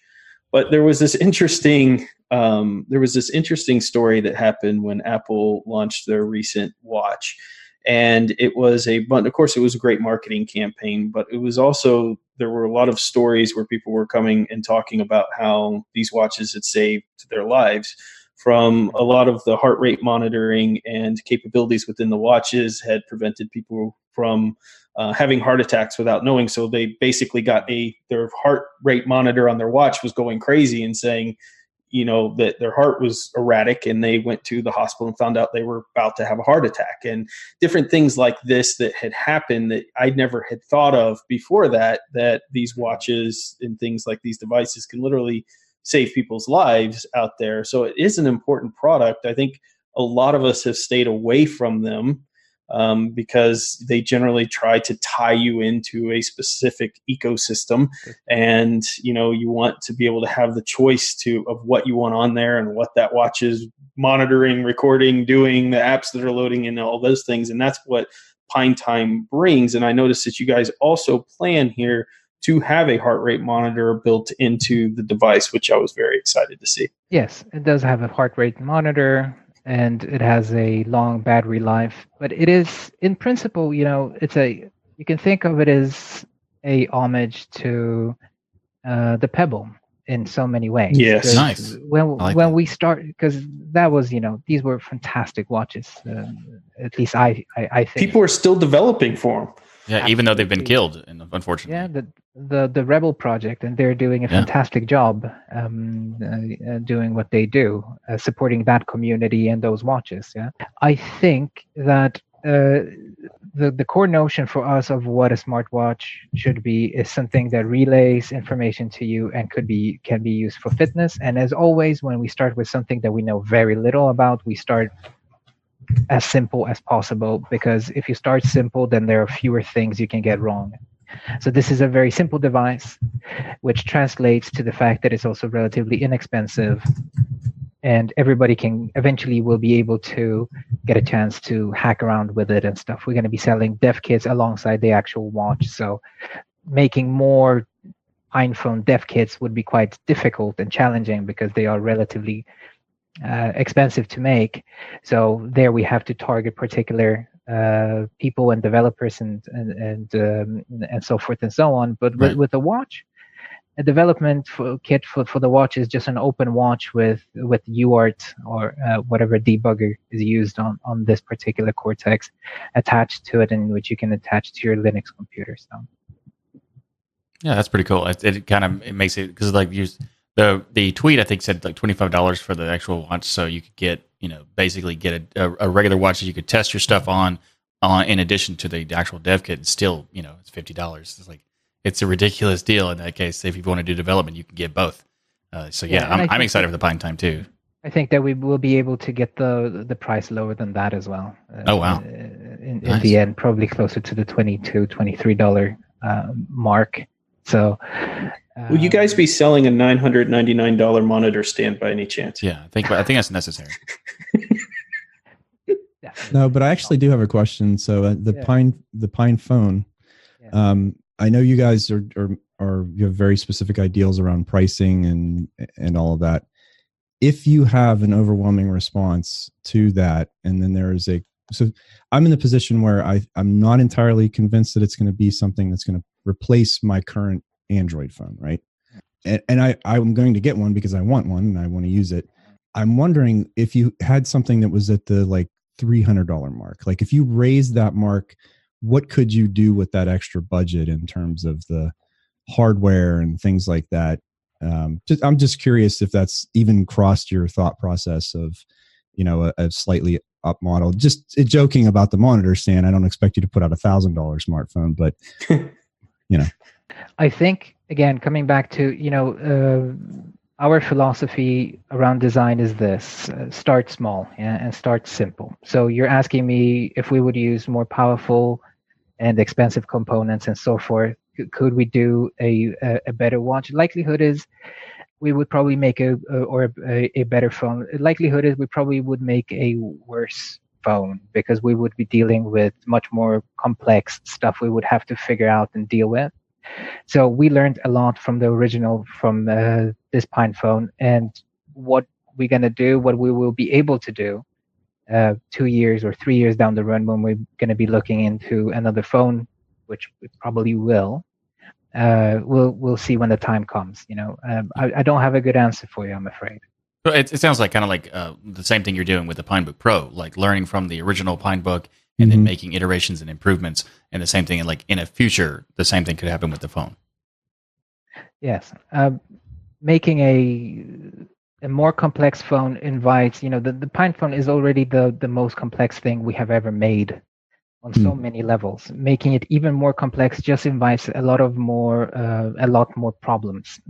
So I'm very confident that the phone is going to be a good phone and a good device to getting acquainted with Linux and phone and the various projects, which when it's going to go into mass production in March of 2020, I'm convinced that that's when most of the projects you're probably interested in trying out will have really nice and polished images. It's going to be super simple to flash it to the phone and to try it out. It's going to boot from SD card if you don't want to wipe, your installation, and you'll be able to try all of them. So I think by starting small, I think we're doing something really, really. We're going to be able to deliver a really good product, particularly because we're going with something that is relatively simple and difficult to mess up. This could be a problem.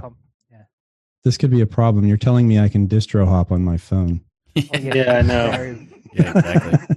In terms of what the future holds for us, I think that we are going to be looking into, further convergence between the devices that we're kind of thinking about or planning in the future. Yeah.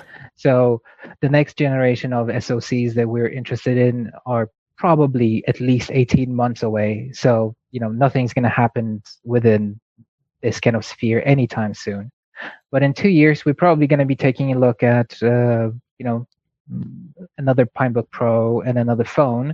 And it wouldn't it be, amazing to have the same SoC on a single board computer, a laptop, and a phone. It would be pretty cool because it would also bring in all of these communities together, and then you could have a single board computer which you would attach a LCD screen to, and then you would have a laptop development kit, and you could attach a touchscreen and a USB modem to, and you would have a development kit for a phone.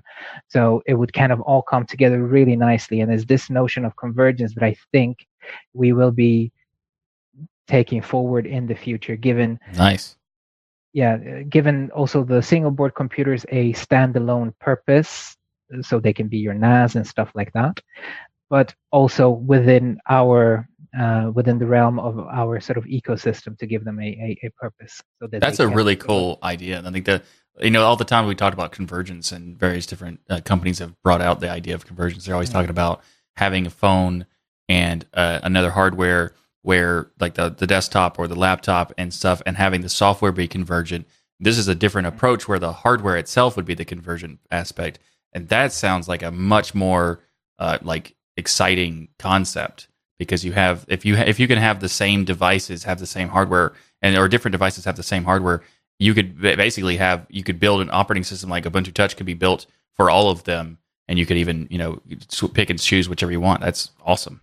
So I'm not saying that it will definitely happen, just so anybody listening, if you think that this is a 100%, it's not. I'm not saying that it will, but what I'm saying is that I'd love to see it happen. Oh yeah, absolutely. I think that's a much better approach to convergence anyway, because that sounds more exciting, really. Yeah. So Lucas, thank you so much for the work you and Pine 64 team do. If it's not apparent, we are huge fans. So please take that back to Pine 64 team. We are huge fans of what you're doing.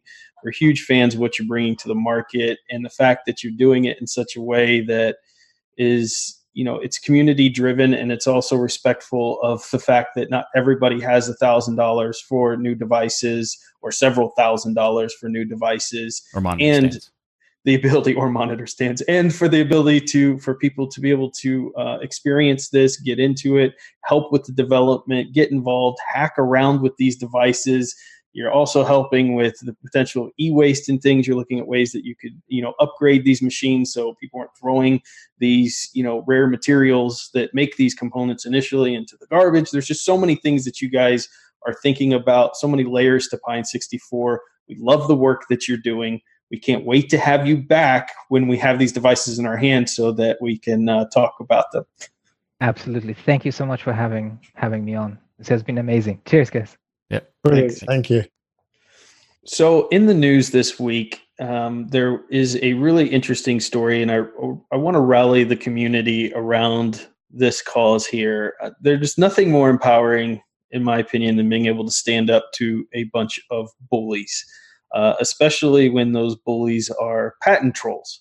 And so a few weeks back, we covered the news story of Rothschild Patent Imaging, which was suing Gnome and specifically going after Shotwell for a ridiculous patent. Now, Rothschild appears to be a company that's sole purpose is to just sue other companies with their portfolio of patents. They don't actually produce anything. From what you can see on their website, they purely are a company that goes up and buys patents that expire and then goes after companies that use anything in their patent portfolio.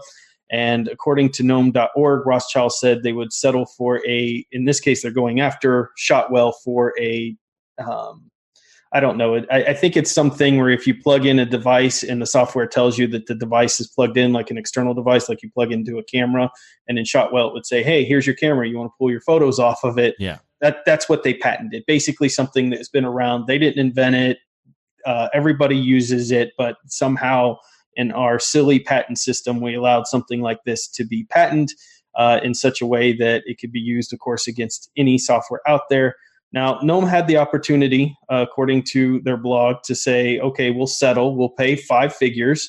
5-figure amount is all they say, a large 5-figure amount. And Gnome could continue to use this silly patent and basically settle and move on. But to me, and they talk about this in their blog, the Gnome Foundation basically said, we may have the ability to fight this financially. Now, Gnome Foundation's not rich by any means. This isn't a Microsoft. This isn't even the Samsung or any other company with substantial amounts of money, but they are better off than a lot of projects.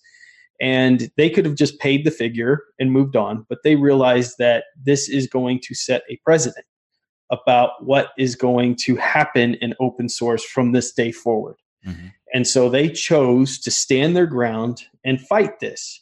And this is no easy thing because these companies, their sole purpose in a lot of cases is to have very good lawyers that just sit there and find ways to make this process as painful as possible so that either A, you pay them, which is their ultimate goal, or B, you go under. And if you try to fight them, right, you're going to just spend so many resources that they're going to make it as painful as humanly possible. So I asked when this case originally came out, I was tweeting, I know several others did as well, if Gnome Foundation would open up and allow the community to get involved to help fund some of these costs, because legal fees are extraordinarily expensive, and they've done just that. So they have opened up a page, and I hope that anybody who is capable of financially donating to help cover these funds does so. There are so many amazing people who already have. I think they're at least 3/4 of the way to their goal, which isn't a large sum of money anyways. And that was just in this last week. So they are getting there. But if you have a chance to give anything, please do so. If you do not have the ability to give anything financially, please go out there and just tweet about this, go on social media platform, talk about it, get others aware of what's happening. Because in these court cases, when I say it sets a precedent, what happens is other court cases from here on out, from all the other companies that are patent trolls out there, will use this in their court case if, let's say, this company wins, to say, here's an example we can go to from the courts to show this case, and they ruled in favor of said patent troll, and therefore, in this case, follows very similar parameters, and you should rule in favor of us as well. If they lose, the same thing's true. We need them to lose. We need them to lose really bad. Like the main thing is that most of the time these patent trolls, what they do is just scare you into the financial strain of not battling it.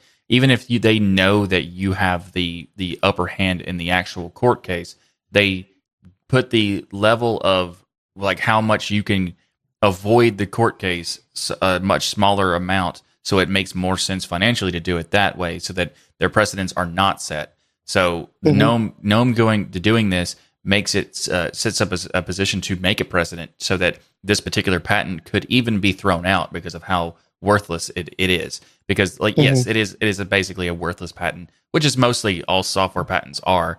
But this particular one is so ridiculous that it applies to basically any device that you connect to anything and pull an image from. Like it's just a ridiculous patent that the fact that it even exists is a sad state of our patent system that it even could be possible. But this is something that it's not just a GNOME thing. It's not just a Shotwell thing. It's this would be beneficial to all of the community, all the open source community, to be a part of in some way, whether you donate yourself or you just help promote the information, let people know that this is happening, because it is a fundamental thing that is going to be beneficial to everybody. And it's not just a defense lawsuit. They have like a 3-tiered thing that they filed for. One of the things is a counterclaim, basically to sue this Rothschild patent troll, apparent patent troll thing, to battle them back to so they are in some sort damaged in a way that whether they're they can't do it as easily in the future, and to point out that what they're doing is against the fair trade systems and stuff. So this is a really important case that they're doing, and I'm happy that they are taking it on and that they are allowing the community to be a part of it in the way of contributing to making it happen. And just to take it further from what Ryan said about this is a very important case for future things. A question that people might be asking is, wow, they're taking on Shotwell. That's not very big. Why don't they take on Apple? Apple must have millions of more devices that they can sue people for. The answer is they would lose against Apple and Huawei and Samsung and any of the other large phone manufacturers where this patent still applies. You plug your phone into a computer and it says to you, oh, would you like to do something? They don't do it against those guys because they know they'll lose. They'll pick on someone little like Shotwell, win the case, and then can go ahead and try and take on Samsung and the others by going, look, we've got precedent here. We demolished this small little company. So, yeah, we've got to do everything in our power to stop them because this is just shocking. And just so people know, Destination Linux Network has donated to this project. I have also, and Noah and others within the creators circle have also matched that donation and are doing our part as well. So if you've supported this show, maybe you don't have the finances at this time, just know that we're doing our part to try to help. But if you can't financially support, again, please go to social media because that would help tremendously, not only hopefully embarrass this company, although if you do that for a living, you probably have no ability to be embarrassed, but get the word out to get people who do have the ability to potentially help GNOME out in this case, get the money that they need to fight this. And my guess is this may come around again. These cases tend to be spread out over long periods of time. So GNOME asked for a very small amount of money with this type of case. So I'm really hoping we can help them reach that goal, and they're very close to it. But it may come about that GNOME, 6 months later or a year later needs more to fight this case, and then we'll rally about it again to do it, because we do not need this in open source. This is the type of thing that will destroy small creators and small developers. And if you think this patent is ridiculous, believe me, I'm sure they probably have 10,000 other ones that are equally as stupid, if not worse. So it's just, this is what they're testing the waters here. And we need to show them that this is not the place to mess with. Go kick rocks somewhere else. News this week out of Canonical that there's a new Ubuntu desktop director. So those of you who know Ubuntu, or maybe you don't, Will Cook was the director from 2014. and has been contributing since 2005. And he has done an amazing job in that time. I think a lot of us owe a lot of smooth desktop experiences and just some of the polish and wonderful things that we've seen out of Ubuntu in the last 5 years. I think all of us can recognize how far it's come in that amount of time. Mm-hmm. Oh yeah. So no small feat on his part. He has found other greener pastures. And so luckily, though, Canonical had in-house Martin Wimpress, who, as you well, may we're know, not supposed to say his name on this podcast. I just invoked it right there. Oh, if I say it three times, will he show up? Like, will he come through? That's what I hear happens. And he shows up with a manual and tells you to read it. He'll be dressed in green, Yeah, absolutely. So funny enough, Martin, so if you don't know, he's heads up the Ubuntu Mate project. And the Mate project has contributed so much to Ubuntu and all of the other flavors of Ubuntu. So if you look at the 1910 release, he did a lot with the 435 NVIDIA drivers. And there's just a lot of stuff that team does in terms of polish. So Martin's already a huge champion. And funny enough, I found out last night that he actually started on the desktop team before he got pulled into the Snaps effort. So when they said they had made some mention of him returning to his roots, and I wasn't quite sure what that was, and Alan Pope had said, no, that's how he started. That was his area of interest. So, we all know who Martin is. I assume everyone who's listening to this knows who Martin is. If you don't, he's just one of those guys that is absolutely 100% dedicated to desktop Linux. He does everything he can do to make it as straightforward and simple for people to use. He builds custom images for lots of different types of hardware. He supports it. Truly, he is one of those stalwart people who just wants to see the advancement of the desktop. So to hear that he is now in this position is very exciting to me as an Ubuntu user. Obviously, Ubuntu, Kubuntu, and all of the flavors. But I think in general, this is going to be a positive step for desktop Linux, period. Yep. Yeah. He's also really good at trolling Ryan, which is fantastic. Whoa. We're not supposed to bring that up. We need to bring him back on the show just to do that again. Exactly. Well, funny enough, I reached out to Martin and I said, listen, I know you've got this fancy title now and you're all up in the clouds, but would you still fancy coming on this show and talking to us about your new position? And Martin was more than willing to. So we're going to let the dust settle a little bit, let him get into place for a few weeks, but we're going to hopefully have Martin on in the near future because he's always a fantastic guest, always pulls in so many people. Love the interviews with Martin that we've had in the past. So go check those out to get your fill now, but we'll be having him on the show in the future to talk about all the things that he has in plan for with Ubuntu in this position. So Ryan, when you do have him on, what's your wish list for him? Because I'm sure there is one. Well, I have a huge wish list. The first thing that I want Martin to do is get rid of the manual. Nobody reads them. What is the point of a manual, Martin? No, I have a few things out there. In fact, we had a tweet exchange that was going on about some of the misses that happened from the standpoint of AMD GPUs and some of the support there. And the miss was they didn't get the patch in time in the Mesa for before Ubuntu's latest free. So the latest 5700 XT won't work in Ubuntu right now and things like that. So I'm hoping that there is some things there that I can whisper or we can find some solutions for, because it's not just an AMD thing. I think when Intel comes out with their GPUs, they're going to be releasing in the Mesa drivers as well, as they've traditionally done to this point. So making sure we have a way to quickly get that hardware enabled and still keep that nice LTS, comfort that people have of stability and all of that in place would be something I would love for them to explore outside of NVIDIA's realm. More. So that would be something I would go and definitely getting rid of the manual.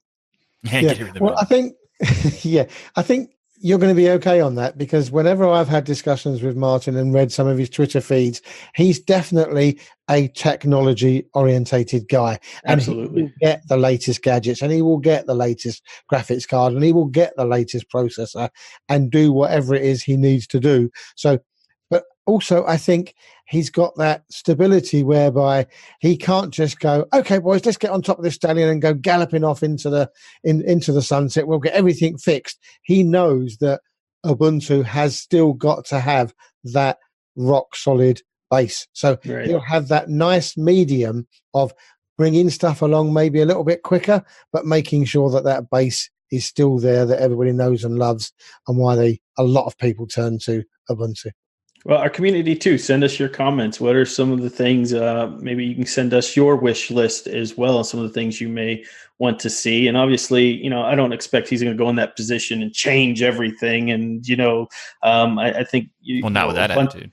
I think Ubuntu has a long-standing record and does well with where the direction that it's been going in so many ways. So with that, I don't expect there's going to be mass changes, but certainly anytime you have a new person taking charge, they're going to have a different vision.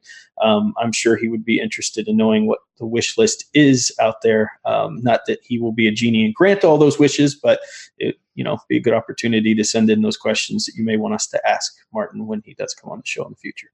Yep. So Software Spotlight this week, we're going to be having a look at Pi-hole.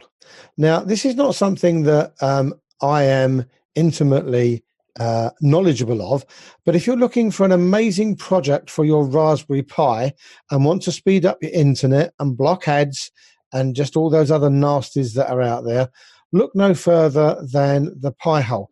Now, I'm thinking that, Ryan, you've probably already dealt with this and can give us some really good details about why it's a good thing to try and set up on your home networks? Yeah, sitting on the other side of Michael is a little Raspberry Pi 4 device that is running Pi-hole on it that I've set up. And it's one of those projects that I had heard about, people had talked about it, and for whatever reason, I was off doing whatever other project I had with Raspberry Pis, and I just never got around to it. And then I installed it, and now I don't know how I've lived without it this long. I am so frustrated it took me this long to get one of these devices set up.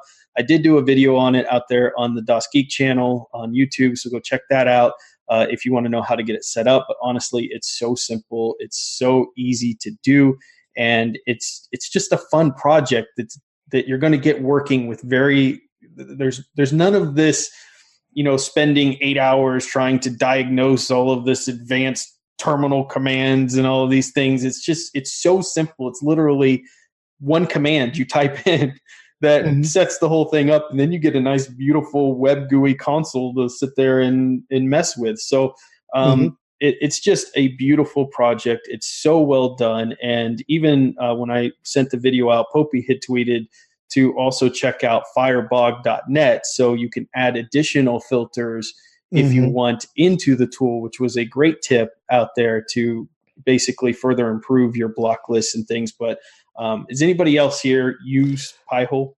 Oh my goodness. So, his video was okay. Go watch it if you want. Well, thanks a lot, Eric. No. It was great because you gave me the so I've had a Raspberry Pi 2B in my closet for years. And I've used it a couple times for different projects, and it was fine. I put some network-based server kind of stuff on it usually. And so when this came up and I saw your video, I thought, you know what, I'm going to give it a shot. And I was like, why haven't I known about this? Right. It's incredible. So, so you understand, and I'm not going to go into belabor the detail, but basically the magic of this is it's stopping all of this garbage traffic from ever being downloaded in the first place because it's blocking the DNS queries and the requests from coming through. So my own network, I've only got about 7 or 8 devices. So we're not talking a lot of machines here. 55,000 requests in 24 hours. 29,000 of them were blocked. Yeah. That's how much garbage chatter is happening. It's my Roku, it's my Android devices. Everything wants to phone home. Everything wants to phone home. And you won't believe if you do this project how much chatter is on your network. It's shocking. Well, that was one of the things I was going to ask, because Ryan has always been a great proponent of security and safety and mind your own business, stop asking me questions via these backdoor methods. So have you been able to find out, Ryan, we all know that if you want to block Google, how you go ahead and do it. But I think one of the shocking things that I found about, especially when I was on Windows 10, was you go out there and you block as best you can Microsoft telemetry. But then there's 54 other companies with a different name that you didn't know worked for Microsoft, but they are still gathering all of that telemetry. So has this opened your eyes further to how they're harvesting all this information from you? I will tell you, and I know that I wish Noah was kind of here because me and him have had this battle back and forth, although I think he's kind of settled into both our horrible options, which he's not wrong there. But my Android device was the one that in my home that I found just pinging nonstop. And I use the iPhone as my primary device. So most of my important things is on an iPhone. Now, there were a couple calls to Apple on there, and I literally mean a couple calls to Apple on there. But by comparison, that Android phone was dinging that Pi-hole nonstop. So there are probably applications and things that, and I don't have a lot on that device, which is surprising to me. So yes, I think there was also my work computer, for instance, which uses Microsoft. It was pinging the Pi-hole quite a bit for information going back. I thought that was interesting. I didn't realize how often Microsoft is sending that information back and forth. I thought maybe it would be, in the middle of the night a couple times they ping. Now it's kind of a constant thing that's going on within my house, these ads that are blocking, and it's shocking. Yeah, it opened my eyes that it's as bad as I thought it was, and probably in some cases even worse. Mm-hmm. Well, so you guys are talking about doing this on a Raspberry Pi. Is this something that an old 10-year-old laptop could be put to use to?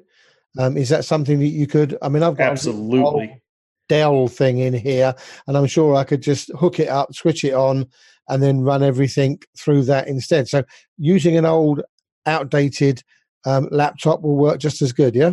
Sure would. Yep. The Pi-hole supports like all kinds of different hardware, and it also doesn't require that much hardware to do it. So you could use the Pi-hole to like a really old Raspberry Pi would even work. Like maybe not the Model A, but like definitely the Model B. Gosh, I thought it said 0 up, but you'd have to check the website to see what the hardware requirement is on it. Well, but it's pretty light. Yeah, I mean, the 2 runs. I mean, I was worried that because this was something maybe for a newer model. And I mean, it runs fantastic. When I look at the load and the memory usage, it's very, very low. So, I mean, it's the requirement in terms of the amount of overhead it has is very, very low. Yep. Nice. It's just a fantastic project. So definitely go check it out. And the tip and trick this week is actually a service that I found that I've been using for a little while. If you've never heard of RSS feeds, they're a way for you to get notifications on various different things about a website. So, for example, you go to a news site and you go to that site to see if there's anything new or that's interests you. And you go to that site, go to the category, and like, okay, that didn't work. There's nothing in there I want to see because you've already seen it. They didn't update it in that period of time. And then you apply that about 100 times for different websites, and it's just a massive annoyance. With RSS feeds, you can pull the data automatically to an RSS reader, and you just go to that reader, and it'll tell you here's everything that's happened since you last checked it, and you can see if you're interested in whatever there's. And you can also like customize based on certain websites where they'll have RSS feeds for different categories and all that kind of stuff. That's what like one of the reasons RSS is such a fundamental importance, that it's super useful. But sometimes RSS feeds are not provided by a particular website. There's a service called FeedFry, and it's feedfry.com, and it is a really cool service that you can take a URL, put it into their service, and it will create an RSS feed based in the HTML of that page. And it will also give you multiple different styles of like elements based on the page, because it doesn't really know exactly what you want from that page, but it will do its best guess. And typically for me, like the number 1 or 2 option that they pick is what I'm actually wanted. But they'll even have sometimes where they'll have like up to 10 different options you can choose. Like, this is the one I wanted from this page. And every single time that they update it, they typically update it in a dynamic way on the server side, which makes the HTML a consistent output, so that the feed system is able to automatically detect, oh, this is a new thing based on here. So it will basically create a RSS feed where there wasn't one before, and it's saved me so much time and hassle that I think if you have any interest in RSS feeds, or you already have it and you want to subscribe to something that you couldn't have an RSS feed for, this is definitely the solution for it, because I've been using it for a while and I love it.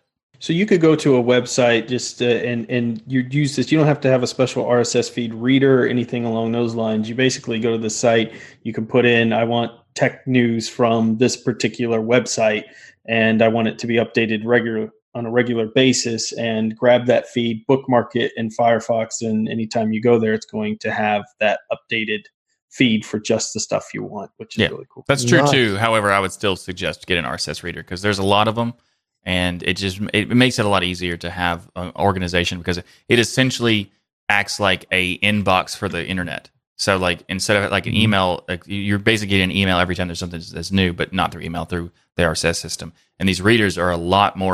You can do filtering on readers, and you can do you can label things and categorize things and that kind of thing. So if you only want to do it for a couple or here and there, you can just bookmark those things. But if you want to like really get into RSS feeds, definitely suggest a reader for that. I just went out and took a look at FeedFry, and it took me literally 30 seconds to set up a web page. It's that fast. You just put in the URL. It shows you a preview of what you would see in your feed. If you like it, you create it. And that's a neat tool. Yeah. Very easy. So a huge thank you to each and every one of you for supporting us by watching or listening, however you do it, Destination Linux. And we love our patrons. So we just want to give a special shout out for all of your support. We do a live show for our patrons, so you can come and join us if you want to be a part of the show. In Eric's case, he gets to be a part of the show literally, like be a host in the show. And you can join for just $1, and that's darn near free, as we like to say. And we also have several new tiers with additional perks to check out.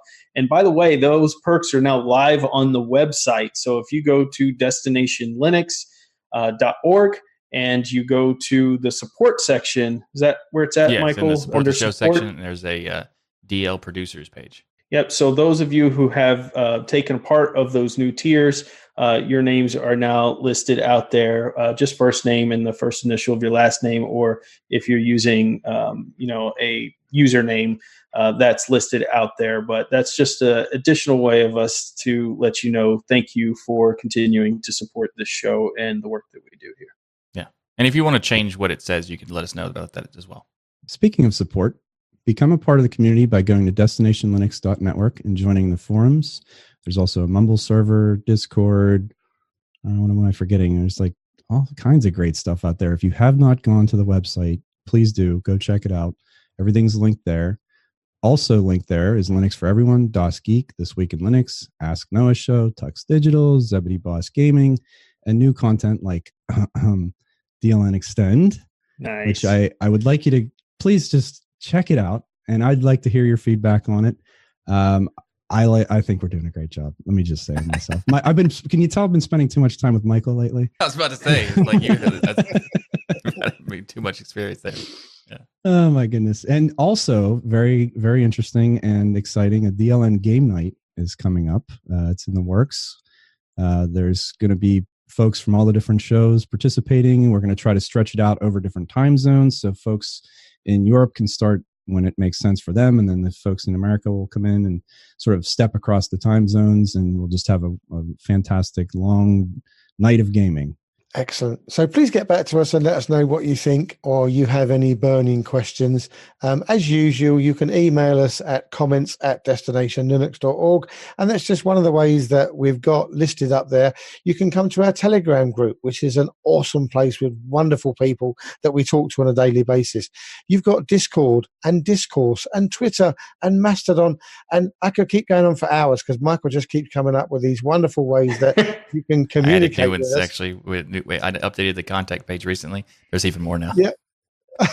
Well, there you go. And that's available at destinationlinux.org/contact. And as you've seen from this show, a very simple, brief email from you mentioning the subject, and that's it. We're away. We're off giving our opinions and finding out. And then that will lead on to DLN Extend, who will be able to give their opinion. So there's even more shows that you can write in about. So keep them coming. It really is an enjoyable part of our Destination Linux show.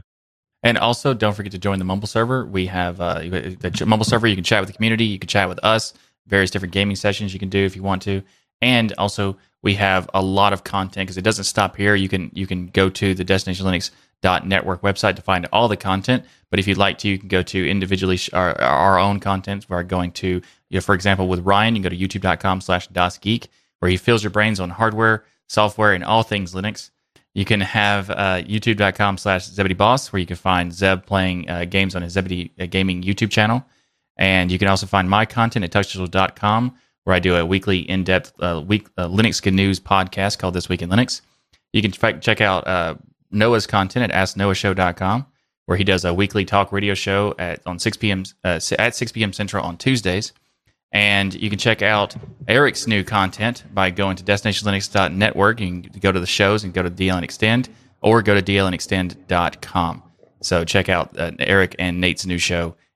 I've listened to it, and I agree with Eric that it is a fantastic show, and he has learned a lot from me. So good job. Oh, wow. Unbelievable. Yeah. Well, you got the great show part right. All right, so everybody have a fantastic week, and remember that the journey itself is just as important as the destination. Thanks, everyone. Bye now. Bye-bye.